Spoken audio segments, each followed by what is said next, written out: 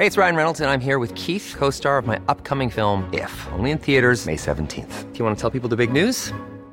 All right, I'll do it. Sign up now and you'll get unlimited for $15 a month and 6 months of Paramount Plus Essential Plan on us. MintMobile.com/switch. Upfront payment of $45 equivalent to $15 per month. Unlimited over 40 gigabytes per month. Face lower speeds. Videos at 480p. Active Mint customers by 531.24 get 6 months of Paramount Plus Essential Plan. Auto renews after 6 months. Offer ends May 31st, 2024. Separate Paramount Plus registration required. Terms and conditions apply if rated PG. Hiring for your small business? If you're not looking for professionals on LinkedIn, you're looking in the wrong place. That's like looking for your car keys in a fish tank.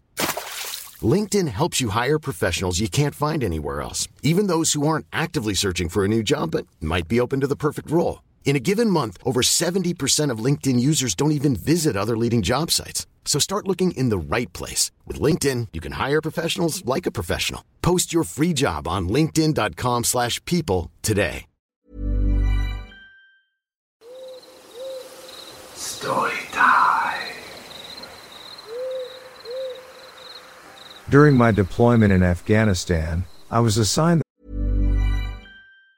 If you thought the only way to get a more defined jawline with natural-looking results was through surgery, think again. Juvederm Volux XC is a non-surgical injectable gel filler that improves moderate to severe loss of jawline definition and can help you achieve natural-looking results with little downtime. Even better, this improved definition lasts up to 1 year with optimal treatment. No maintenance required. Improve jawline definition for a smooth, sculpted look with Juvederm Volux XC. For important safety information and to find a licensed specialist, visit Juvederm.com. That's JUVEDERM.com. Not for people with severe allergic reactions, allergies to lidocaine, or the proteins used in Juvederm. Common side effects include injection site redness, swelling, pain, tenderness, firmness, lumps, bumps, bruising, discoloration, or itching. There's a risk of unintentional injection into a blood vessel, which can cause vision abnormalities, blindness, stroke, temporary scabs, or scarring. Talk to a licensed specialist to find out if it's right for you. Hey, it's Paige DeSorbo from Giggly Squad. High quality fashion without the price tag. Say hello to Quince. I'm snagging high-end essentials like cozy cashmere sweaters, sleek leather jackets, fine jewelry, and so much more. With Quince being 50 to 80% less than similar brands. And they partner with factories that prioritize safe, ethical, and responsible manufacturing. I love that. Luxury quality within reach. Go to quince.com/style to get free shipping and 365-day returns on your next order. Quince.com/style. How would you like to look 5 years younger? In a clinical study, people that had volume added with Juvederm Voluma XC in the cheeks perceived themselves as looking 5 years younger at 6 months after treatment. Look younger, feel like you. Add volume for lift and contour in the cheeks with Juvederm Voluma XC. Reverse signs of aging by adding volume to smooth laugh lines with Juvederm Volure XC. For important safety information and to find a licensed specialist, visit Juvederm.com. That's JUVEDERM.com. Not for people with severe allergic reactions, allergies to lidocaine, or the proteins used in Juvederm. Common side effects include injection site redness, swelling, pain, tenderness, firmness, lumps, bumps, bruising, discoloration, or itching. There's a risk of unintentional injection into a blood vessel, which can cause vision abnormalities, blindness, stroke, temporary scabs, or scarring. Talk to a licensed specialist to find out if it's right for you. Millions of people have lost weight with personalized plans from Noom. Like Evan, who can't stand salads and still lost 50 pounds. Salads generally for most people are the easy button, right? For me, that wasn't an option. I never really was a salad guy. That's just not who I am. But Noom worked for me. Get your personalized plan today at Noom.com. Real Noom user compensated to provide their story. In 4 weeks, the typical Noom user can expect to lose 1 to 2 pounds per week. Individual results may vary. The task of assisting the operator flying the Raven, a small unmanned aerial vehicle equipped with an infrared camera, during nighttime operations. Our mission primarily involves searching for insurgents planting roadside bombs, a rather monotonous duty. However, one particular night, something peculiar caught our attention on the camera's feed. In the corner of the camera's view, we noticed a distinct circular hot spot. Intrigued, we maneuvered the Raven to obtain a better perspective, hoping to unravel the mystery of this featureless, intensely glowing sphere. Whether displayed in white and cold or black and hot, this enigmatic entity remained an impenetrable, solid black, unwavering for approximately 5 minutes. Then, abruptly, it swiftly descended, almost touching the ground as we flew at an altitude of around 160 feet above ground level. Just as swiftly, it ascended back into the sky, disappearing from the Raven's range. Intrigued and perplexed, we immediately reported the sighting of this unidentified flying object, UFO, to the Tactical Operations Center, TOC. However, their response offered little satisfaction. They dismissed it as a mere glitch, stating that there was no corresponding satellite data in that specific area. Determined to investigate further, we turned to the footage recorded on our specialized Toughbook laptop. To our astonishment, when we reviewed the footage, we discovered a glaring omission. The 5 minutes encompassing the UFO sighting were conspicuously missing. It was as if those crucial moments had been deliberately erased or simply vanished into thin air.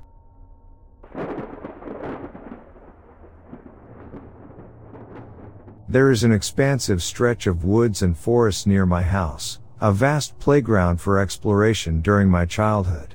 It was a common occurrence for my friends and me to venture into this realm, stumbling upon discarded items like clothing, gardening tools, and even a forgotten Twister game.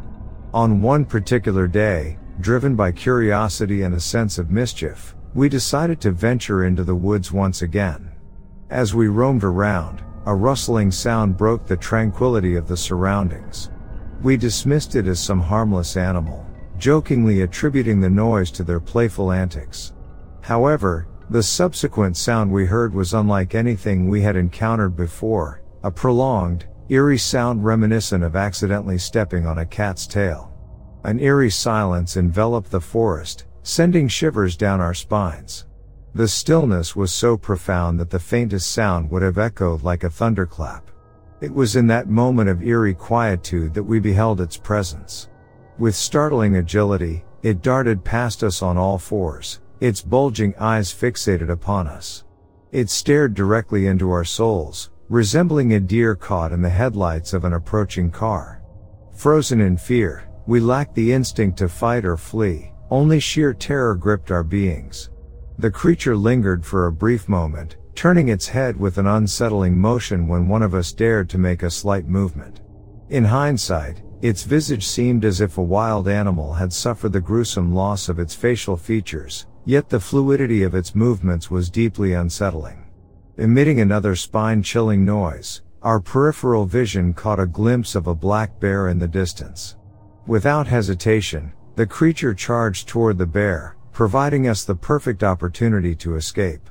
We sprinted away with unmatched speed, propelled by adrenaline and the echoes of that creature's unsettling noise reverberating through our minds.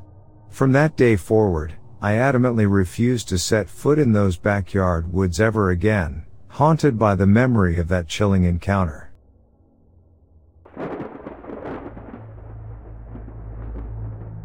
I used to live in northern Wisconsin, a ways north of Minocqua. Our house was against a mostly endless chunk of forest and I used to go walking all day with my dog, some lunch, a compass, and a .22 just to plink away at squirrels or whatever varmint. One fine day I had ranged particularly far into a mossy low area with soggy ground. The forest had that eerie stillness that seems unnatural, that humans don't like. I came out into a clearing with a slightly raised area and saw a goddamn shanty town. It was this cobbled together town. I shit you not. Had a little main street and maybe 7 to 10 buildings. One of them was even 2-story. I stayed still for a minute, and my dog knew to do the same, and just watched. I decided it was actually a nice place. The clearing let a little sunlight in.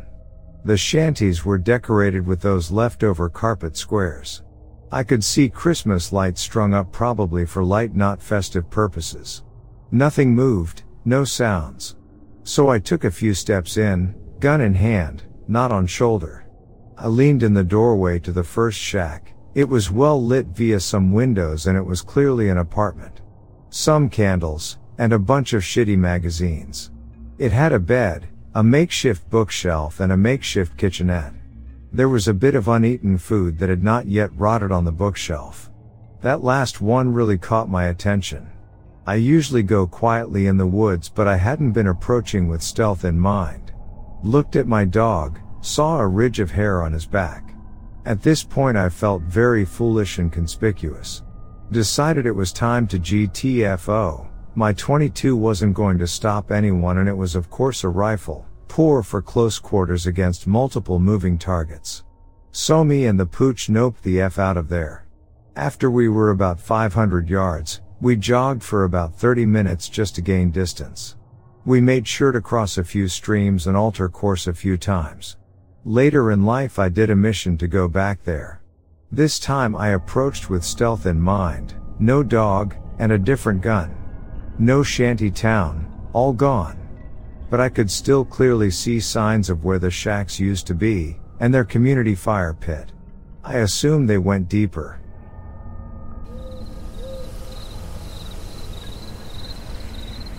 As a police dispatcher, I had grown accustomed to the occasional strange or unexpected call, but this was unlike anything I had experienced before.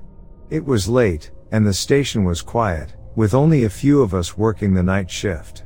The closed radio channel was rarely used, reserved for sensitive communications or emergencies. So when the sound of static broke through the silence, my curiosity was piqued. At first, the static was overpowering, drowning out any discernible words. My coworker and I exchanged puzzled glances, wondering what could be causing such interference. But then, amidst the crackling noise, we both heard it, the faint, desperate voice calling for help. "Help me," the voice pleaded, barely audible over the tumultuous static. It sent shivers down my spine, a chilling plea that seemed to echo through the room. We strained our ears, trying to make sense of the muffled words, but the interference made it nearly impossible. The minutes turned into hours as we listened attentively, hoping to catch more than those two haunting words. Each time the voice came through, it seemed to grow slightly clearer, as if fighting against the barrier of static. We were determined to uncover the source of this distress call, to assist whoever was in need. As the night wore on, my coworker and I became more frustrated. We knew that every transmission sent over the radio was recorded, logged with the officer's radio identification. It was standard protocol, ensuring accountability and maintaining a record of all communication. Yet, when we searched for the recordings and logs, there was nothing to be found. It was perplexing. There should have been evidence of those transmissions, a digital trail to follow. But it was as if the recordings had vanished into thin air, erased from existence. We were thorough in our search, combing through the system, but it was as if the mysterious voice had never spoken at all. We shared our findings with the senior staff, hoping they could shed some light on the situation. To our surprise, they were aware of similar incidents that had occurred sporadically in the past. It seemed that this eerie voice had haunted a few dispatchers over the years, always managing to elude being captured on record. It was a phenomenon that defied explanation.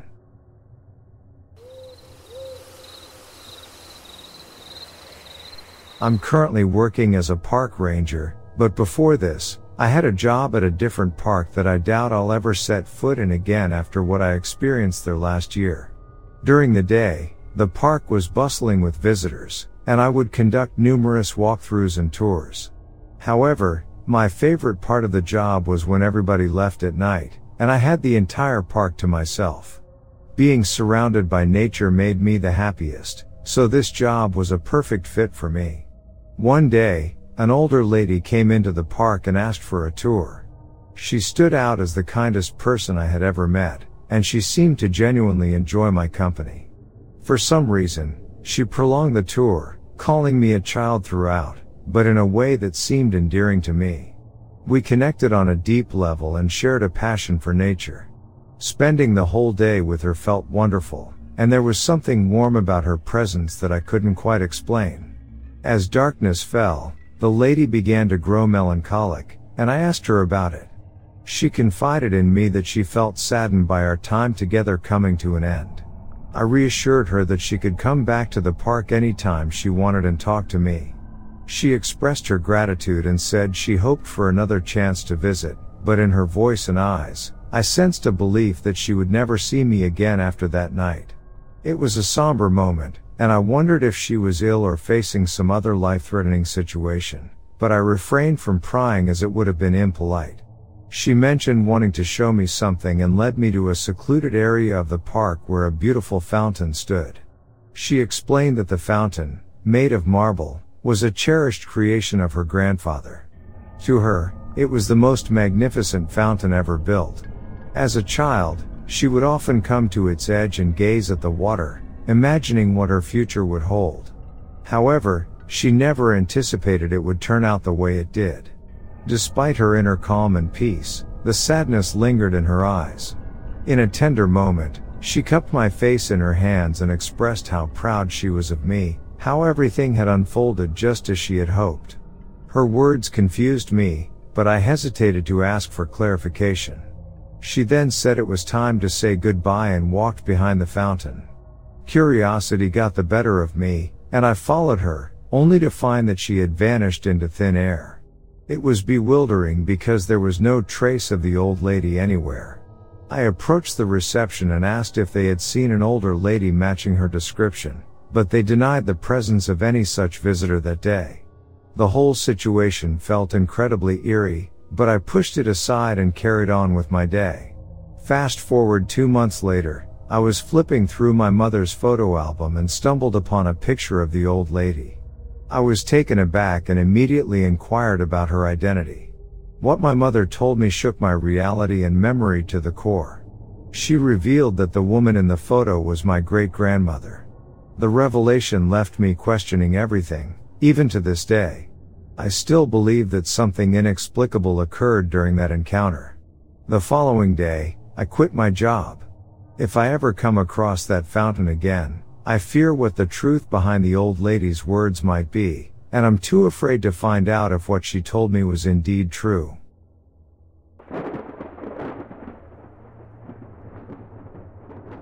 Eric Johnson was a man who belonged to two worlds, the bustling realm of his family and the serene depths of the ocean.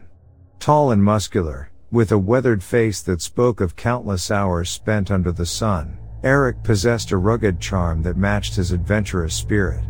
His salt and pepper hair framed a pair of piercing blue eyes that reflected his deep love for the sea. The ocean had always called to him, captivating his imagination with its mysteries and enchanting beauty.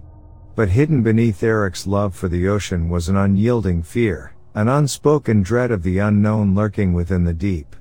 This fear had its roots in a childhood incident etched into his memory. As a young boy, Eric had witnessed a terrifying creature emerge from the shadowy depths of the ocean, its monstrous form haunting his dreams ever since. Despite this deep-rooted phobia, Eric couldn't resist the pull of the ocean's allure. It was as if an invisible force beckoned him to confront his fears, to unravel the mysteries that had plagued him for so long. And so, with trepidation and determination intertwined, Eric made the decision to embark on an expedition to an uncharted region of the ocean, an endeavor that would test his courage in ways he couldn't have imagined. Accompanied by a team of marine researchers and fellow divers, Eric descended into the watery abyss. The journey began with a mix of excitement and unease, as strange and foreboding signs began to reveal themselves.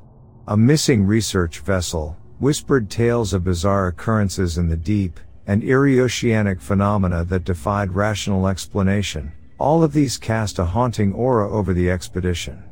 But it was during a routine dive, beneath the weight of unfathomable depths, that Eric's worst nightmares manifested into a chilling reality. As he maneuvered through the dark currents, a sudden shift in the water alerted him to a presence unlike anything he had encountered before. His heart raced as he turned to face the behemoth before him, a creature of colossal proportions, dwarfing any known species that inhabited the ocean's depths.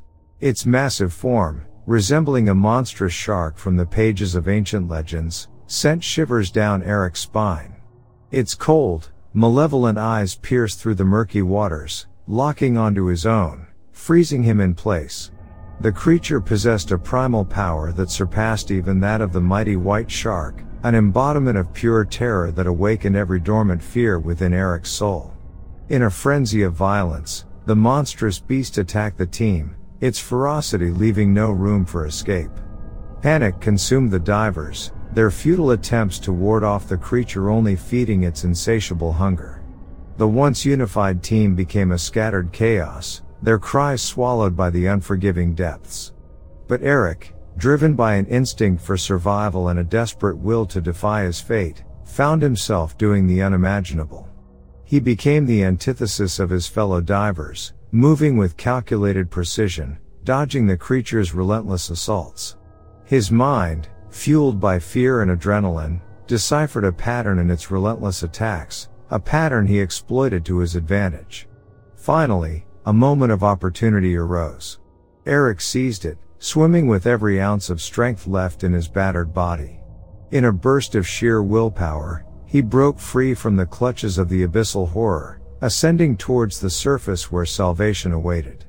Gasping for air, his heart pounding, Eric pulled himself onto the safety of the waiting boat. He glanced back at the haunting abyss, knowing deep within his soul that he would never return to those treacherous depths again. The harrowing encounter had forever altered his perception of the ocean, transforming it from a sanctuary of wonder to a realm of nightmares. As the boat sailed back to port, Eric carried with him the scars of his encounter, an indelible mark etched upon his spirit.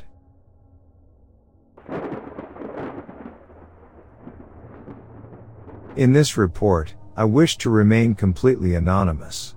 I'm a police officer and I had a sighting of a strange humanoid werewolf-looking creature while patrolling a rural section of Baxter County, Arkansas. Another officer had spotted the creature at a four-way stop, and I was sent to investigate. When I arrived at the location, the peculiar-looking humanoid emerged and started walking across one of the roads, disappearing quickly into the nearby brush. As it turns out, this area has a long history of werewolf-type activity, along with unexplained animal deaths and disappearances. Unfortunately, I didn't have enough time to assess the creature's size before it vanished into the wooded area. I conducted a search of the location and found several sets of tracks on the dirt roads, but due to recent rainfall, they were not clear enough to determine what might have been responsible.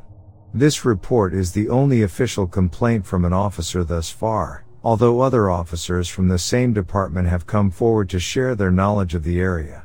One officer even mentioned that his own grandfather had told him about a werewolf-like creature living in this vicinity.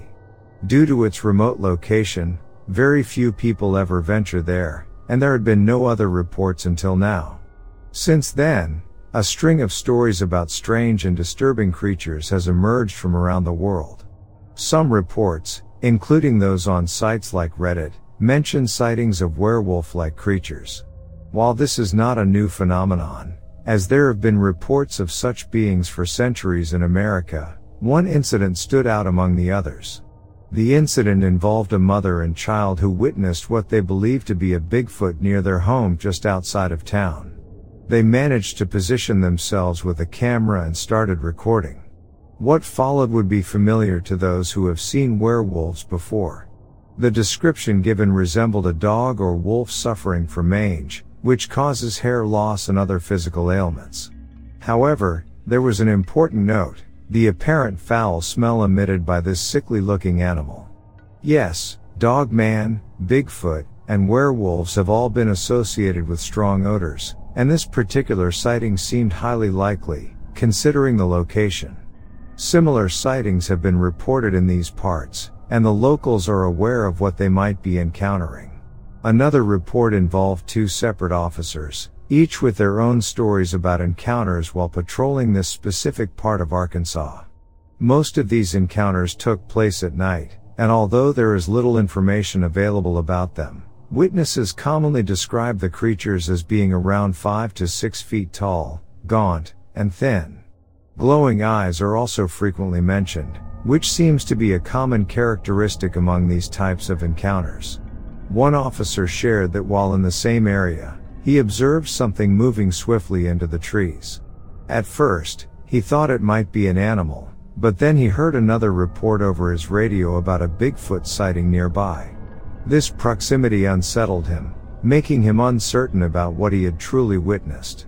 In yet another report, a pilot flying his small plane around 5 a.m. encountered what appeared to be a massive, hairy creature. Several other pilots in the rural region of Arkansas had also spotted it. According to the officer, residents of these areas have been sharing stories for years about encountering these strange creatures, and some claim to know people who hunt them. Among the most intriguing encounters, I found one involving a police officer from Cowling County. He responded to an animal complaint near the town of DeQuincy one evening. As he arrived at the scene, he saw 2 sets of eyes peering from behind a nearby tree, emitting an extremely bright glow. This was his first sighting of what he believed to be a huge canine-like creature. However, when it opened its mouth and let out an otherworldly growl, he backed away in fear. The officer described the creature as approximately 8 feet tall, covered in dark smoky fur. Lastly, the final sighting occurred on Highway 165 near Wilmer, where another officer had responded to a call about children claiming to have seen a Bigfoot or werewolf-like figure. According to their description, this entity had very long arms, hands resembling those of a raccoon or a human, and it was enough to frighten the officer away from the scene.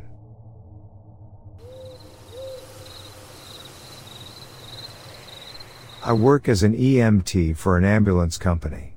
EMS has always been full of superstitions, and most of us believe in the supernatural on account of all the crazy gruesome stuff we get to see on any given shift. Every company, every EMT, every firefighter has a story about the station that is haunted or something that happened to them that can only be explained as paranormal. For the company I work at, we have about 5 stations, each with their own stories. Only 1 or 2 truly scary stories though. Mostly things like employees seeing shadows out of the corner of their eyes, getting uneasy feelings in the stations, or hearing an unexplained knock, voice, or being hissed or growled at occasionally. The station I work at was no different. The station I work at is our main station, meaning that is where we keep all of our extra resupply. So it is not uncommon for various crews to be going in and out of the station at all hours of the day. It was common knowledge that the ambulance bay was creepy at night. And people report hearing voices, footsteps, or ambulance doors opening and closing out in the garage. Now, I've worked at this station for 2 years and I've hears these things, but it's always been easy to dismiss this as my partner doing something out in the bay or another crew doing some late night resupply. The only experience I've had there that I couldn't explain was I was distinctly growled at in the garage late one night. At that time I quickly realized that the only person in the bay was me, and I certainly didn't growl at myself, and quickly left. That was all I ever experienced there, and for the most part felt very comfortable at that station. Until last night. The station is small and consists of a living room with a kitchenette attached to a hallway. This hallway leads to the garage on one side, the bathroom on the other, and at the end of hallway is a door leading to the junior's bedroom, which you can then walk through to get to the SR's bedroom. If you go into the garage, there is a staircase that leads into the attic that stretches above the entire living quarters of the station. Me, Junior, and my partner, Senior, are dead asleep in our respective bedrooms. All the doors closed. When I am awoken to all these loud banging noises and the walls shaking, I realize that this banging isn't just banging, but actually running. Something, huge, heavy, and fast, is stomping and running around in the attic upstairs. It is stomping and running so loud it is quite literally shaking the walls. Whatever it was must have been huge to have been making sounds this loud. Then, it gets faster. It's so fast and loud. It is running across the entire length of the attic. It is moving faster than anything can move. The stomping is happening one right after another. It almost sounded like there were 10 people up there, or a creature with too many legs running right above my bed. It's so fast. It's too fast. I'm sitting upright in my bed now, huddled in the corner of the bedroom, absolutely horrified. I get this deep, visceral, primal feeling of dread. Almost like what prey must feel like when they are being hunted. And suddenly, it's as if a thought from somewhere else is placed into my mind, and I just know with every fiber of my being, that it knows that I am awake and that I know it's there. Like sick twisted version of that Spider-Man meme. In between the stomping and the running I can hear this barking, whirling sound. It's hard to describe. Like a grunt mixed with the sound of wind. It is making this sound as it is running. I realize that it is moving so fast I can hear the wind it is creating swooshing and whipping around it, and it is grunting as it is running. So now I very silently get up and I walk over to the SR bedroom door and try to open it, but it's locked. I feel as though I can't make a noise or it will come through into the station and kill me. I'm quietly knocking on the door, I'm crying, pleading for my partner to let me in. I'm thinking, this is so loud, there's no way she is asleep, but she is. She's out cold and I don't get a response. I decided that my partner had the right idea and I crept over to the junior bedroom door, separating my bedroom from the hallway that leads to the garage and the rest of the station, and locked the door. So I silently creep back over to my corner in the bed with my blankets and begin to text her. It is 1:45 and I am begging her to wake up over text and describing what I am hearing. She's not answering, so I text her fiancé and ask him to call her and wake her up, but he's not answering either. It is at this point I decide to text my mom. As I'm sitting there, you get a similar feeling to before, an intense dread, a stark realization of pure truth. It doesn't even feel like my own thought, more like a pace of truth was just slipped to me by the universe. The thing upstairs is not human. I'm explaining to my mom what I am hearing. All these loud swishing wind sounds and stomping and running. Then I hear it run down the stairs. When I tell you, my heart stopped and my soul left my body. When I heard coming down the stairs, my stomach dropped into my ass and I was nauseous. I genuinely thought I was going to die. I was waiting for it to start pounding on the door, and I had never been more thankful in my life because I thought to have locked it earlier. I was waiting for screaming or the door to start shaking or something. But it never came. It ran, impossibly fast and hard, back up the stairs. Up the stairs, down the stairs, across the attack, down the attack, above my head in circles, down the stairs, up the stairs, down the stairs, across the attack, down the stairs. It is going all over.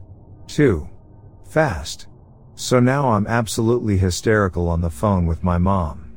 No one ever prepared me for dealing with being hunted and taunted by a demon. My mom is trying to calm me down. She asks me, what do you want me to do? I didn't know. I don't know what she can do. I don't know what to do. I just whisper, I don't know what to do. Just please don't hang up. She tells me to bang on my partner's door and wake her up, and I do. My partner wakes up and hear rustling in her bedroom, and she goes, yeah, in a dismissive voice, and slowly walks over to the door and opens it. I literally shoved her back in the room, whipped around faster than I ever moved in my life, closed the door and locked it. I explained to her everything I was hearing, and we go and sit on the bed. The activity is dying down now, but it is still active enough for her to hear the running upstairs too. It is now 2:45. Another crew that gets off at 3 got to our station to put their truck away and clock out to go home. Me and my partner huddled together, glued to each other's hips, hurried outside together to meet with them out in the building parking lot.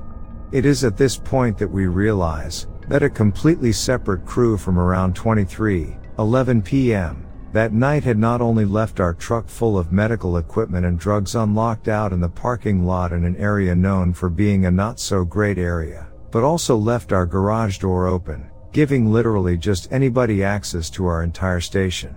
Me and my partner are terrified and aren't willing to go back into the station at this point. The crew that's getting off at 3 goes into the station to clock out, and when they come back they see us hanging out in our truck. They joke with us for a minute over the ghost and make fun of us for sleeping in the truck for the rest of the shift. We ask them if they heard anything, and to which the SR on that crew, who has been there for a long time and staunchly believe in the supernatural, says yeah, It definitely sounds like there is someone walking up there. But he's harmless.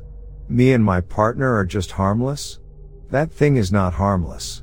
They leave and we decided to call for PD to make sure that it wasn't some crackhead that had gotten in while the garage door had been left open. PD got there and searched very thoroughly and found no one and no evidence of anyone being there. It is 4 and we notify our dispatch that station was cleared to be safe by PD and together we venture back inside. We elected to keep the truck in the parking lot so we would have to go back into the garage if we got a call or needed to make a quick escape from the demon.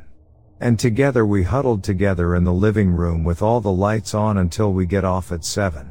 I heard a few minor bumps and bangs but nothing crazy. Things that could be dismissed as house noises and whatnot. I barely slept. And I am not looking forward to going back there later this week.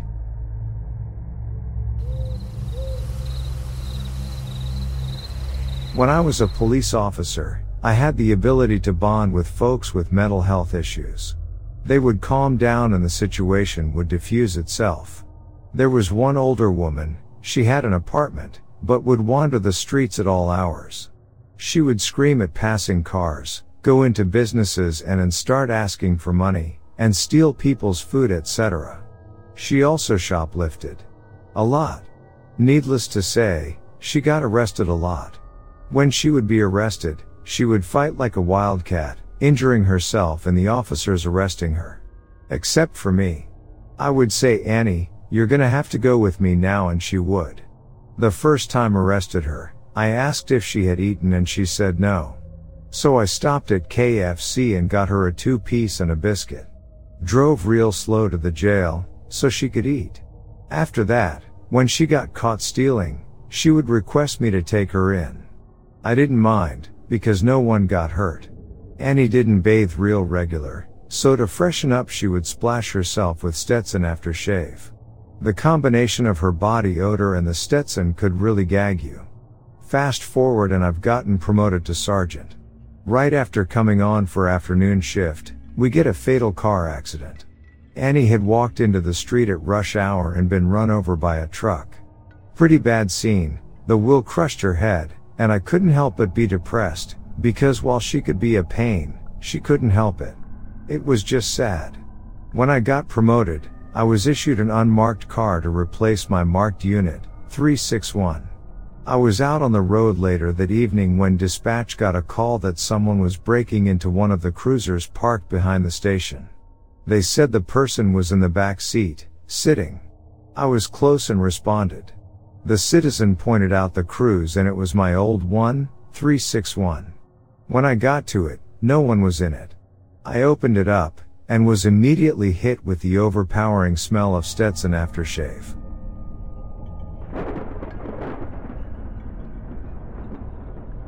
When I was just a kid, roughly 14, I am now 20, my dad and I went archery hunting on state game land a couple miles from our house.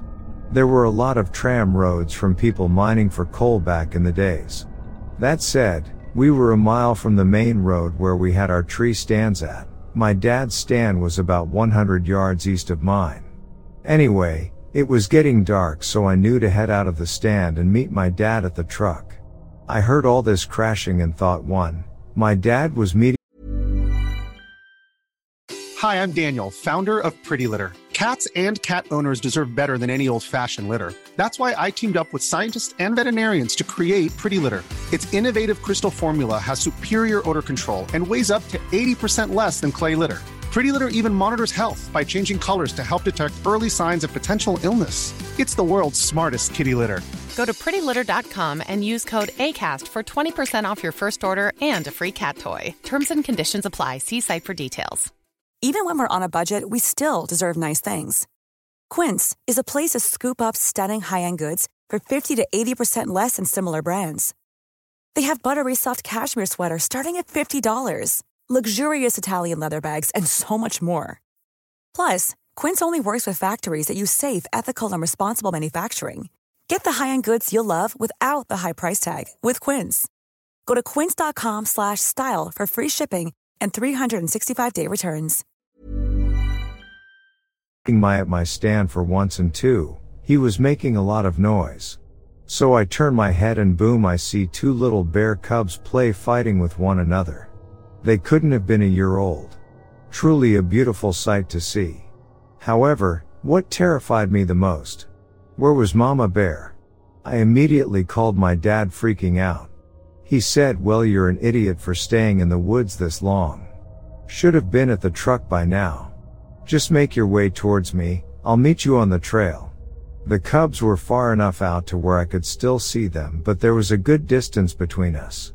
With my arrow still notched and my 3-pocket knife in my hand, I climbed out of my stand and tried to be as quiet as possible.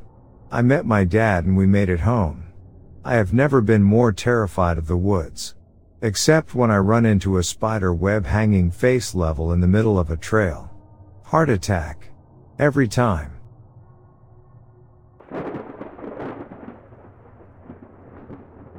I work in the field of prison corrections, where surveillance is a critical part of our operations. In the supervisor's control booth, I have a clear view of the inmate housing unit control booths where my deputies closely monitor the activities of the inmates. One particular night, as I glanced at the CCTV monitors, I noticed my deputy sitting in the control booth. Curiosity struck me, and I decided to call him to inquire about the person standing behind him. It was an odd sight because there shouldn't have been anyone else present, as everyone had responded to an emergency call. To my surprise, he replied that he was alone in the booth. Confused, I continued watching as the figure remained there, while my deputy diligently searched for the mysterious presence. As soon as he settled back in his seat and picked up the telephone, the figure vanished into thin air. Determined to make sense of what I had witnessed, I hurriedly went to review the security footage, hoping to capture evidence of the strange figure. However, as I meticulously examined the recorded footage, there was no trace of the mysterious entity. It was as if it had never appeared on the screen at all. Ever since that incident, whenever my gaze falls upon that particular camera angle on the monitor, a shiver runs down my spine. The memory of that inexplicable sight lingers, haunting me to this day, even though it happened 6 years ago.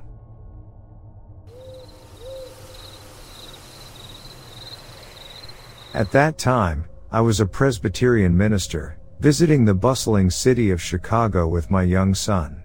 Our purpose for being there was to explore the wonders of the Museum of Science and Industry, a place that promised to ignite our imaginations and inspire our curiosity. Little did we know that our visit would take an unexpected turn into the realms of mystery and intrigue. As we navigated the labyrinthine corridors of the museum, marveling at the exhibits that unfolded before our eyes, we inadvertently strayed from the well-trodden path. The hallways seemed to twist and turn, leading us deeper into the heart of the building, away from the familiar attractions that drew the attention of other visitors. Lost in this maze of unfamiliar territory, we stumbled upon a room that seemed out of place, as if it existed in a different dimension from the rest of the museum. The air hung heavy with an aura of secrecy and anticipation. Our eyes were drawn to a large glass case that stood in the center, its contents obscured by a veil of curiosity. As we approached the case, our senses tingling with anticipation, we were confronted by a sight that defied explanation. Within the glass enclosure lay small humanoid bodies, their forms eerily preserved for all eternity. They possessed a delicate fragility, yet their presence emanated an otherworldly energy that sent shivers down our spines. Before we could fully process the gravity of what we were witnessing, a group of men descended upon us, their purpose as enigmatic as the beings encased in glass.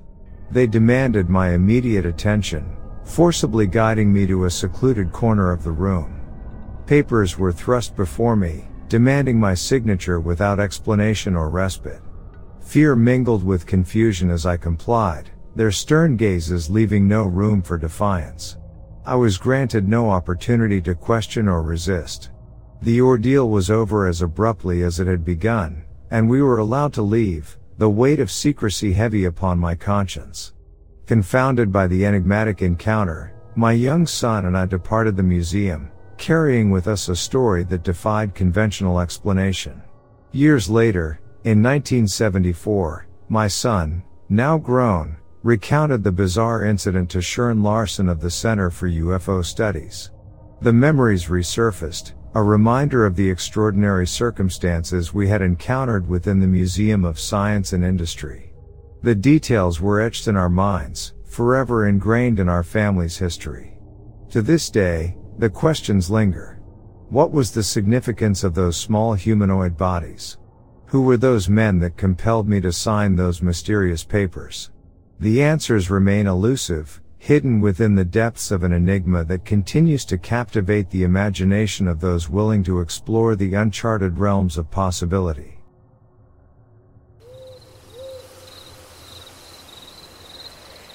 During my 8 years as a U.S. Navy submariner, I experienced an unforgettable incident. On one occasion, I found myself succumbing to exhaustion and dozed off aboard the submarine, which was a rare luxury given the demanding nature of our work. Little did I know that this moment of slumber would lead me into a realm of dreams that I would later refer to as the dreamfish. In my sleep-deprived state, I dreamt of an extraordinary creature that seemed to attach itself to our submarine when we ventured into the depths of the ocean. This dreamfish possessed an uncanny ability to manipulate our thoughts and influence our dreams using some form of telepathy or brainwave manipulation. In the dream, I was acutely aware that my thoughts and dreams were being influenced by this enigmatic entity, even though I understood it was not real.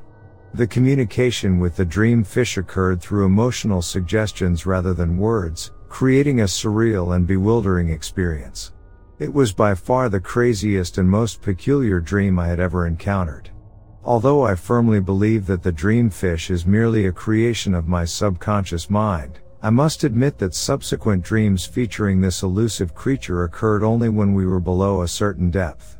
Upon waking, I would instinctively determine the submarine's depth during the period of my slumber, something I hadn't bothered to check or know prior to falling asleep. Does the dreamfish truly exist? Logically speaking, it is highly unlikely. However, the allure of its existence lingers in my mind. Perhaps, if you find yourself falling asleep beneath the embrace of the ocean waves, you too might encounter this enigmatic dreamfish. Only then will you truly know if it is more than just a figment of the imagination.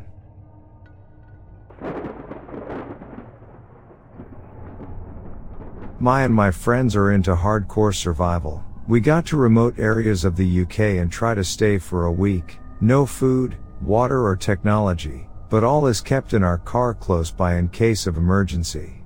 Anyways, we were in the middle of a forest we frequent because we know it well, and in the winter months food is harder to find. The sun had been down for a few hours and the 6 of us were sitting around a fire, just having general conversations when I heard the worst piercing scream I've ever heard in my life. It sounded like a young adult teenager girl. It was definitely human, and for a solid 10 seconds there was just repeated screaming followed by silence. I've been out in the wilds to know what foxes sound like and other animals like, and this was nothing like that. Me and some of my friends went to investigate and follow the direction of the scream while 2 of my friends stayed in camp. We looked for a solid 2 hours and couldn't find a thing, and headed back to camp. They didn't hear or see anything interesting either. We chalked it up to some animal or something and we all tried to sleep. Obviously, because of that experience, the good old primal senses went into overdrive and I could hear twigs snapping all around the outside of my shelter, but blamed exactly that and went to sleep after rationalizing to myself about the weird goings on. I was then woken up by one of my mates tapping me and saying he heard muffled whispering and looked genuinely panicked. To put it into context for you, I've known this guy for 7 years and I've never seen him spooked like this, even when we go to weird spooky places like the Screaming Forest Great Place.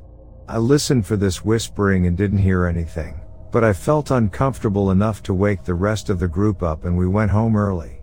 To this day I have no idea if it was just another group of people messing with us or if it was just him hearing things or what. I find it odd that in all our times going there we've never encountered anybody before. Nobody in our group has any idea what it really was, but we have fun pondering the possibilities. We've never gone back to that place because of that experience though.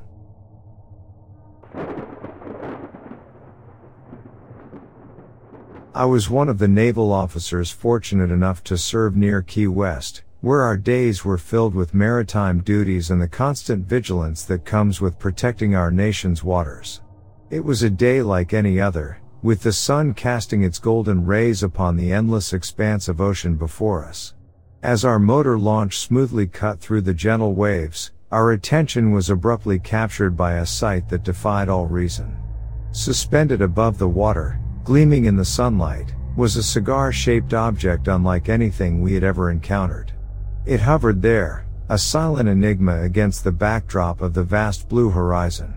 The bewilderment that gripped our hearts was soon interrupted by the arrival of a fighter plane, seemingly materializing out of thin air. With a swift maneuver, it darted toward the unidentified object, causing it to retreat into the heavens, vanishing in mere seconds. The abrupt departure left us stunned, our minds racing to comprehend the inexplicable events that had just unfolded before our eyes.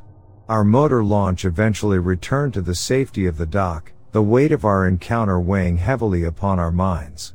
To our astonishment, as soon as we disembarked, we found ourselves surrounded by a group of men clad in dark suits. Their presence exuded an air of authority, their steely gazes leaving little room for doubt. They swiftly took control of the situation, subjecting us to an interrogation that felt more like an attempt to discredit us than to seek the truth.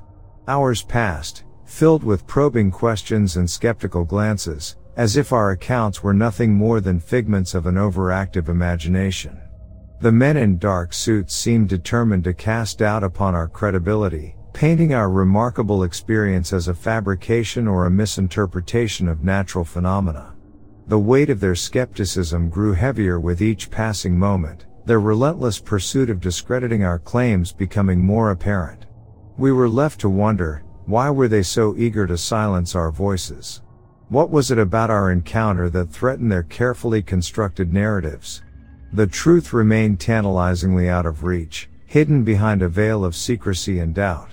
Though we were released from their clutches, their questioning left an indelible mark upon our memories. We were left with more questions than answers, forever haunted by the enigma that had unfolded over the waters near Key West. In the years that followed, we shared our story with those willing to listen, knowing that the truth deserved to be heard. We refused to let our voices be silenced, determined to shed light on the extraordinary events that unfolded before our eyes. To this day, the memory of that hovering object and the subsequent interrogation lingers within us, a testament to the profound mysteries that lie just beyond the veil of what we consider to be reality. And though our credibility may have been questioned, our conviction remains unyielding, reminding us that some truths are meant to be known, regardless of the attempts to suppress them.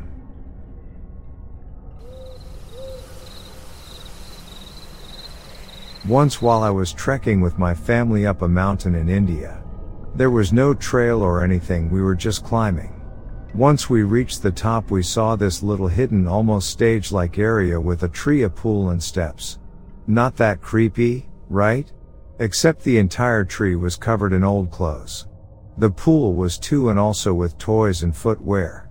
Not new clothes but quite visibly worn ones. It looked like it had all happened in a hurry, but there were close to 200 to 250 clothing items there. It was so scary, we hightailed it out of there. When we returned to the hotel we asked the staff about it. The manager said that the locals believe the fort on the other side of the hill to be haunted, and that there are various witchcraft cults in the area. He said never to go in the hills at night. This was the creepiest experience ever.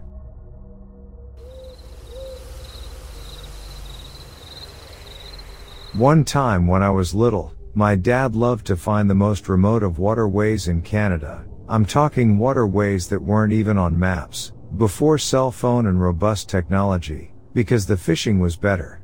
We stop on a patch of land to cook our lunch, which was some fish we caught, over a portable grill. While my dad was cleaning the fish, my younger brother and I went exploring. Not too far into the woods, We found this cave-like structure with man-made structures around the entrance. Every hair on my body stood up and I had an overwhelming feeling of being watched, so I grabbed my brother and we immediately ran back to camp. As we were coming back, an enormous rock came hurling into the air and almost hits our boat, within inches. My dad turned to yell at us, screaming that we almost hit the boat and to knock it off, but we were running towards him from the opposite direction of the rock trajectory. I saw the WTF look on my dad's face and immediately started to yell about a cave. We noped out so quickly, leaving everything behind, grill and all. My dad and mom were both worked up in a way I've never seen before. We'll never forget that feeling.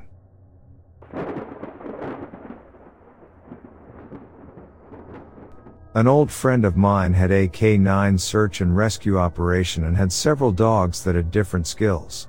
He had dogs that were trained for different things, one to search for human remains, one that was trained to search for live survivors, including through the rubble of accident or disaster sites, and even a little dog that could detect bed bugs. I would sometimes help in the training of the dogs by hiding in the woods or in hard-to-reach areas, and I love doing it. It's amazing to see these incredible animals working. Plus I love them. I sat with them a lot when he was out searching in different parts of the country for actual victims.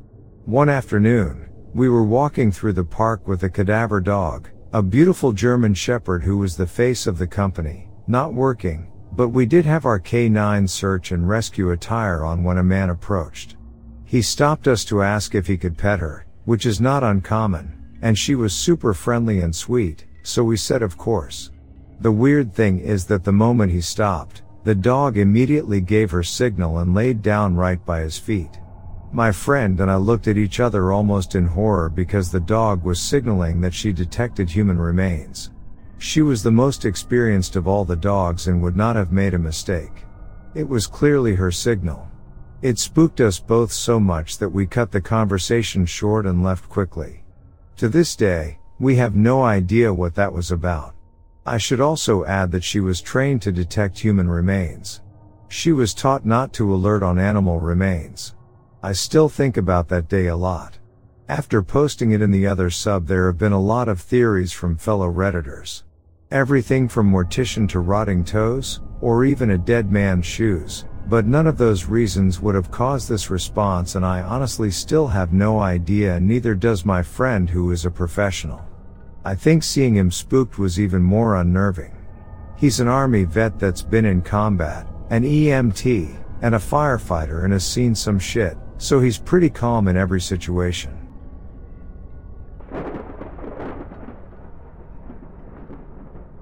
While conducting soil sampling in the vast Australian outback, far removed from any signs of civilization, my companion and I stumbled upon an unexpected encounter.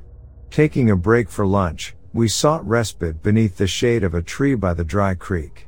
As we settled in, having been there for several minutes, a faint sound caught our attention, a whispered PSST, as if someone were attempting to get our notice.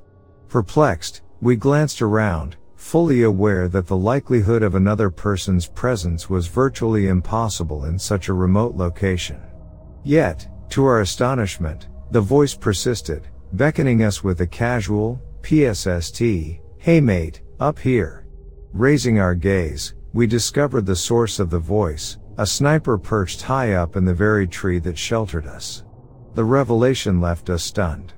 Little did we know that part of this individual's training involved occupying tree perches for days on end, diligently targeting feral cats. The encounter caught us both off guard, and it appeared that the sniper was equally taken aback to find another human presence in the desolate expanse we found ourselves in. It was a moment of mutual surprise and disbelief, an unexpected meeting in one of the most remote regions of Australia, where the vastness of the land stretches endlessly in all directions.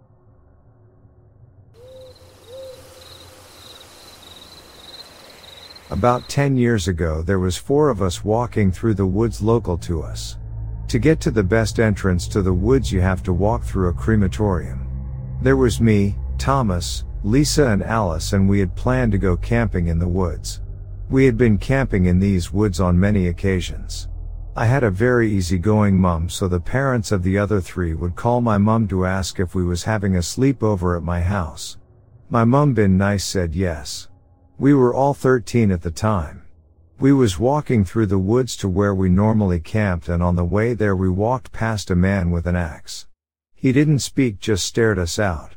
We walked on and just brushed it off. The night went on as you would expect. Having fun, trying to drink and not be sick and just have a laugh with friends. We went in the tent to go to sleep about 3 a.m.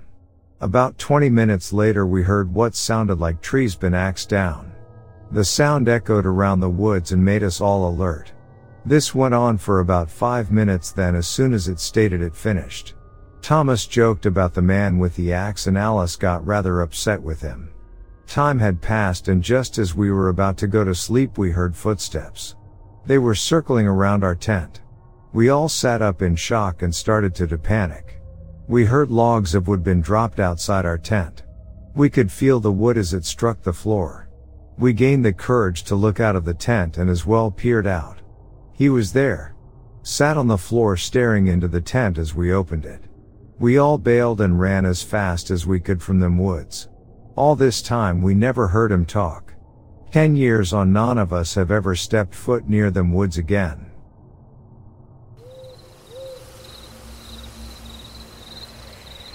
This was probably 6 or 7 years ago that this happened, but I do often think about it. So one day I was just having a little me time before work and felt like running inside this fast food place to sit down and have lunch. As I'm in line waiting to order, an older man around 50s or 60s, I'm like 23 or 24 mind you, walks up kinda close and starts chatting.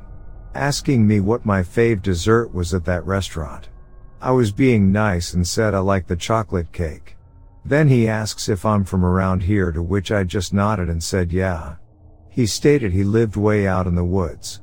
And I just nodded and kind of started to ignore him while it was my turn to order. I ordered my food and it came up quickly, so I took my tray to a table by a window. I had forgotten about the guy at this point and got up to get condiments and stuff. When I got back to my seat I saw that he was at the table just in front of me, facing towards me, just staring at me with his food in front of him. I got a bad vibe and moved to the other side of my table so I wouldn't have to face him. I then realized I forgot to get something at the condiment area and got up to go over there. As I foolishly walked past the creepy man's table, he looked up at me and said, "You don't have to sit alone, you know." I looked at him and said, "I'm fine. I want to be alone," and continued to get what I was getting. When I walked back I went around the other way so I didn't go past his table again. I ate quickly, not even sure I finished cause I was just weirded out. I could feel him just staring at the back of my head at this point, so I just got my tray and got up to throw it away and leave. As I walked past his table again, had to walk past to get to the garbage cans, he looked up and creepily smiled and said, "Hey, well, it was nice to meet you," and I just threw a dirty look and walked quickly away. I left and kinda sprinted to my car to make sure he wasn't following me. I mean, maybe his intentions weren't bad, but I kept getting a weird vibe. I think about it often. Like maybe he was genuinely looking for someone to chat with? I was just looking to eat and chill without being bothered, so maybe I could have been too rude.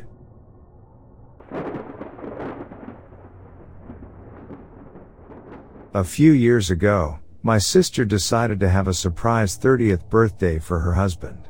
Since he missed his senior prom, she decided to make that the theme of the party, and even booked the same hall his prom was hosted in when he was a teenager. Problem is, my brother-in-law grew up in basically the middle of nowhere, a small, rural Missouri town that you have to leave the highway and travel down about 5 miles of heavily wooded backroads to get to. On top of being so isolated, there's a rather large heroin problem out there, both using and dealing. It's a pretty potent cocktail, but my sister was determined to have the party there. The party was at 6, and my original plan was to drive out with my sister and her friends to help set up. My sister was heavily pregnant at the time and needed all the help she could get, and then drive back home with her. However, I got called into work and had to stay until 4, so I told my sister I would drive up by myself as soon as I was done. She warned me that it was pretty easy to get turned around on those country roads, but I had Google Maps to help me and didn't worry about it. The drive up was fine. It was late September, my favorite time of year, and the scenery was surprisingly pretty. I found the place, no problem, and helped with some last-minute setup before my brother-in-law showed up. The party was a lot of fun, and lasted until about 11, when the hall closed. I was one of the last people to leave, having stayed behind to help my sister and her friend stack chairs. Brother-in-law had overindulged at the open bar and had to be driven home by his friend. We ended up not actually heading out until almost midnight, and by that point, I was exhausted. My sister once again warned me about being careful on the back roads, but I'd gotten up there okay, so I wasn't too concerned about the drive home. I hugged her goodbye, hopped into my car, and started working my way back to the highway. Unfortunately, in my sleepy state, I misjudged which road I was supposed to turn off as I reached the exit for the highway, and ended up turning down an entirely different road that ran parallel to it instead. It was another heavily wooded and narrow back road. I started looking for somewhere I could pull in to turn around. After driving maybe 200 yards, I spotted a gravel embankment, and decided to pull in there so I could get turned around. I pulled in and made a sharp U-turn so I could head back up the road, and as I lifted my head to check no one was coming, I saw it in my driver's side mirror, a figure in a dark blue t-shirt and jeans, with long black hair and a pale face, illuminated in my brake lights. My heart jumped into my throat as I gasped in fright. But after a second of pure panic, I realized that the pale face was actually a mask, one of those cheap plastic white ones you get at costume stores.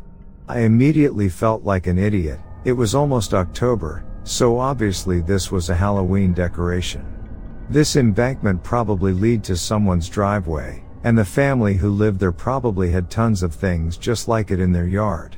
I took a moment to unclench my hands from the steering wheel and let my heart rate get back to normal, and ended up catching a glimpse of the thing in my mirror again. And I noticed that the embankment didn't lead to a driveway. There was nothing else behind me but tall grass and trees. I briefly wondered why anyone would put a Halloween decoration out in the middle of nowhere. And then the decoration took a step forward.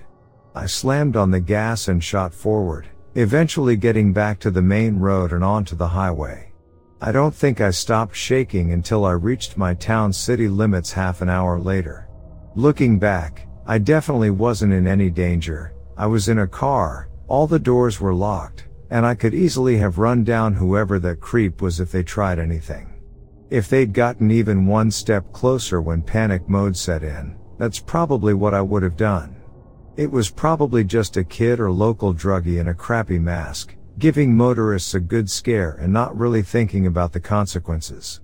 But still, it was definitely one of the creepiest moments of my life, and I'm still nervous driving down secluded country roads at night these days.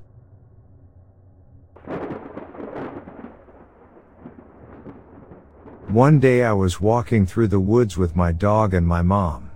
I live about 20 minutes away from the woods if I'm walking. We wanted to go home but my mom was old and couldn't walk home so she took my car home. I continued to walk home for about 15 minutes. Normally I would be in my neighborhood already but I wasn't. I didn't think anything of it and just kept walking in the direction to get home. At the time I started walking back it was 8:30 but it was 9 now and I still wasn't home. I decided to call my mom to come get me because I thought I was lost. When she came to where I said I was she didn't see me. I decided to go on the SID-EOF the road and she finally found me. As we were heading home we weren't going to the right way. When we got home it wasn't our house but my key worked and all of our stuff was in it. The next morning when I woke up I was in my actual house. I asked my mom what happened last night and she said we only went for a walk and came back here. Was it all a dream?